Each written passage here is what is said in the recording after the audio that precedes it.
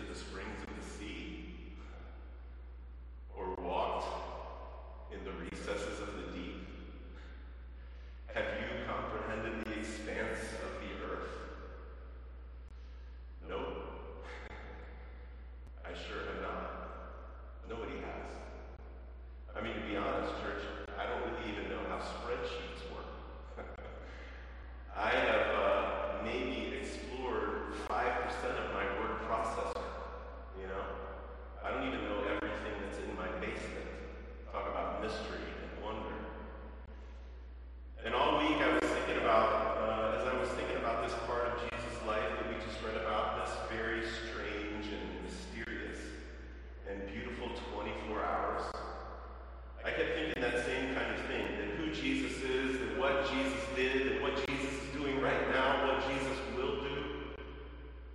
It's all so expansive that people like you and me, we can't possibly get our heads around it. To say that we don't know the half of who Jesus is and what he does and what he will do, to say that we don't know half of it would be comically, wildly generous to us. This good news that Jesus came to announce, this good news that he came to embody, this good news that we have gathered together this morning to faithfully celebrate like 1 billion plus other people around the world are doing today, it is bigger and deeper and wider than we can ever imagine. It's more good than we can begin to grasp. Nothing was or is or will be untouched by its goodness. And that's the truth. And yet here it is in front of us, graciously, God gives us these stories so that we can know a little bit of it, so that we can taste just a little bit of it, so that we can think and wonder what all of it might mean in our own lives and for the life of the world. And so we go to Capernaum, a city in Galilee. Ancient Capernaum was a fishing village on the north side of the Sea of Galilee. It was surrounded by vineyards and surrounded by farmland. Because of its position near the northern border of Israel, tolls were collected there, so it gave it a bit of gravitas and also gave it the privilege of occupation by representatives of the Roman military. And it's important for us to know, I think, church, that Jesus has gone to the city of Capernaum after being run out of his hometown under the threat of violence. That's what the middle part of Luke 4 is all about. He had read from Isaiah 61 in his hometown synagogue that Sarah read for us this morning as the Old Testament lesson. He had read from Isaiah 61, he read about good news to the poor and God giving liberty to the captives and liberty to the oppressed and recovering of sight to the blind. And then as calm as you please, after he read Isaiah 61, he looked out at everybody and said, today this scripture is fulfilled in your hearing. The people in that little town, the people who had known Jesus since he was a little boy, they knew what he was saying about himself, and they were having none of it. This is Joseph's boy. This is the carpenter's son, and now he's too big for his britches. But Jesus wouldn't let up. He kept pressing them that it was true, kept trying to tell them that it was true. And Luke says they were filled with wrath and meant to throw him off a cliff. This is the seemingly inauspicious beginning of Jesus' public life. Run off from the place where he grew up. But then Capernaum happened. Jesus went to the synagogue and he did some teaching there. And unlike the reception that he had gotten in Nazareth, the folks at Capernaum were astonished. His word, Luke says, his word possessed authority. And this is what we call foreshadowing, church. I mean, they're not wrong in the thing that they're affirming. They're responding to something in the way Jesus carried himself, something in the way that Jesus held himself, something about the way he taught. A lot of rabbis in the first century, they read scripture in the synagogue, and then they'd say, Rabbi this said that, and Rabbi that said this, and they kind of situate themselves in that big stream of teaching, but not Jesus. He never did that. He just said what he wanted to say. And even if it was a hard thing, even if it was a challenging thing, it had the feeling of truth on it, and the feeling of freedom, and the people knew, the people could tell. But they don't know the half of it yet. They don't know the half of what it means that his word has authority, but they are about to find out. Luke says a man who had the spirit of an unclean demon was in the synagogue that day. Now Luke describes it like that. He piles up all of those words together because in the wider writing and the wider thought of the Greco-Roman world, the word demon could be read neutrally, like it was a little god or something. And so Luke wants to make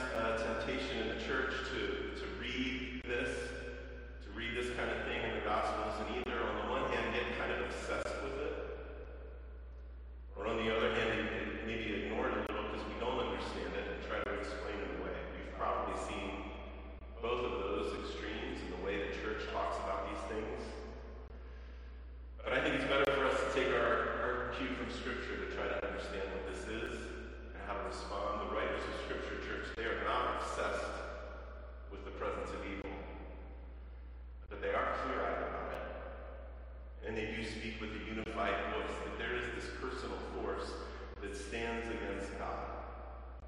And the sole work of this thing is to stand against God and his purposes for good in this world and for good in us. And he does this by getting between us and God, trying to cut us off from him, trying to make us doubt him, trying to make us hate him, or just slowly forget him. If you want to know a little bit about what that looks like, you can read the first part of Luke 4, when Jesus is tempted. And sometimes it looks like what Luke is describing here with this man in the synagogue that day. Scripture never downplays this. It never pretends that there is no such thing as evil. It never says that evil is just really a metaphor for bad things that we can improve over time. It never says that evil is a stand-in for some other thing that's easier to explain. On the other hand, the writers of Scripture never wring their hands in fear over evil. In Scripture, evil is a thing that God is caring for. Jesus has defanged it. Jesus has drained it of its power through his life and death and resurrection and ascension. And the day is coming when it will be gone forever. That's the truth, church. Evil will be gone forever one day. And that's one of the reasons why I like to say to people like us, we don't know the half of how good the good news is. There is certainly more to being human, and certainly more to existing as a human in this world than what we can see with our eyes and feel with our hands and hear with our ears. That's just absolutely true. There is a lot we do not know and do not see, but Jesus sees all of it. He's familiar with it like it's the back of his hand. And he means good for people like us.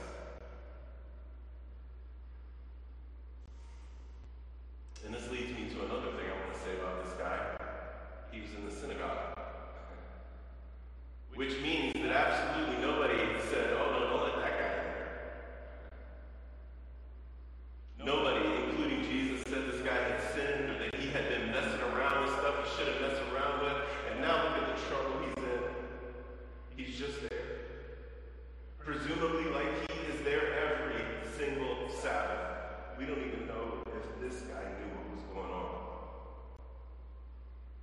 And I mention that because it highlights what Jesus' presence was and what it meant to this evil.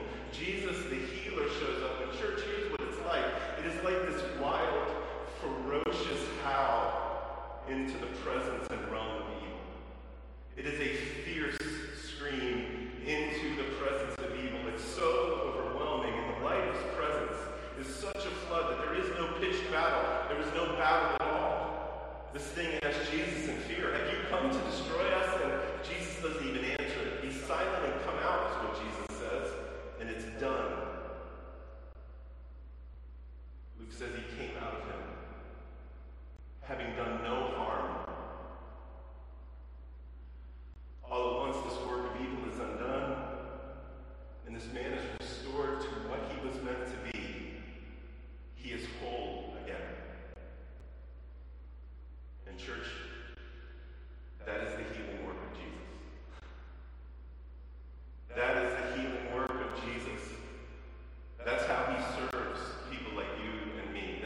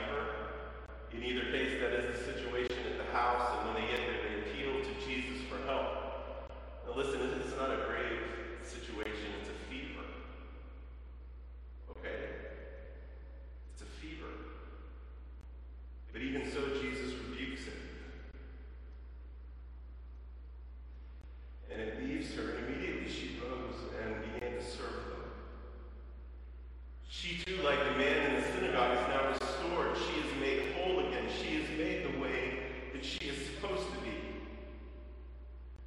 And this is a quiet moment. It's a private one in a home. It's for the comfort and relief of this one woman and her family. Now, just knowing that about Jesus points to his compassion. He is the good shepherd, and the fever of this one woman, it matters. It matters.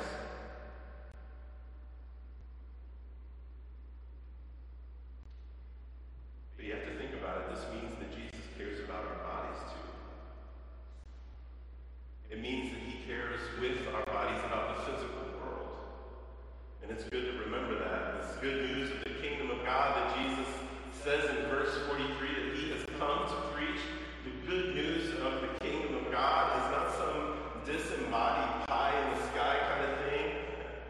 It's about the flesh and blood of the world that we live in. And if you want to know how that could possibly be true and what it looks like, Simon's beautiful mother-in-law is the evidence that it's true. She had a fever, and now she doesn't. Whatever had caused it is gone. And I guess you could say it's a small thing, but it matters because it reminds us of the shape of our faith. Jesus is remaking the entire creation back into what it was meant to be right now. Right now, he is doing it, and we are a part of it. The faith that he calls us to, listen, it's not made up of little private spiritual transactions with him in our brains. It's not about our brains alone. Our faith is not even primarily about our brains. It's about the flesh and blood and sweat and tears of our own bodies and the bodies of our neighbors. Scripture doesn't say that our last enemy is just not thinking right about stuff. Scripture says our last enemy is death, and that Jesus means to do away with it. The good news that he came to preach is deeper and wider and more good than we can ever hope to understand. Nothing has been, is, or will be untouched by the goodness of his kingdom. Even our sickness and disease, our broken bodies, even death itself. Our bodies will be made new. And here's a taste of that goodness in a little fishing village, in a little house, for one woman. And no one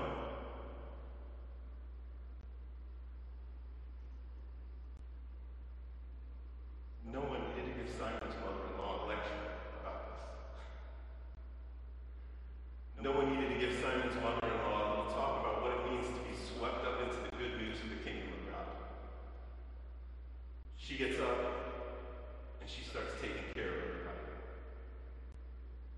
She has been served by Jesus, and now she serves. She has been served by Jesus, and now she serves. Gratitude and hospitality mingle together, and it looks like she gives herself for others. If you want to know what it looks like to be caught up into the good news of the kingdom of God, breaking into this world and making everything new again, if you want to know what it looks like to be swept into that story, this is what it looks like. Gratitude and serving are what it looks like to be the object of God's healing grace. And Jesus' day isn't done after that moment with Simon's mother-in-law. After all that they've heard, people bring the sick and possessed to Jesus, and all night, Luke says he laid his hands on every one of them and healed them. Capernaum was a beachhead of new creation that night. The late Tim Keller said that Jesus' miracles are not just a challenge to our minds. They are also a promise to our hearts that the world we all want is coming. They are a promise to our hearts that the world we all want is coming. And all of the healings that day at Capernaum are tokens and signs of the healing that Jesus will one day bring, that will leave nothing untouched.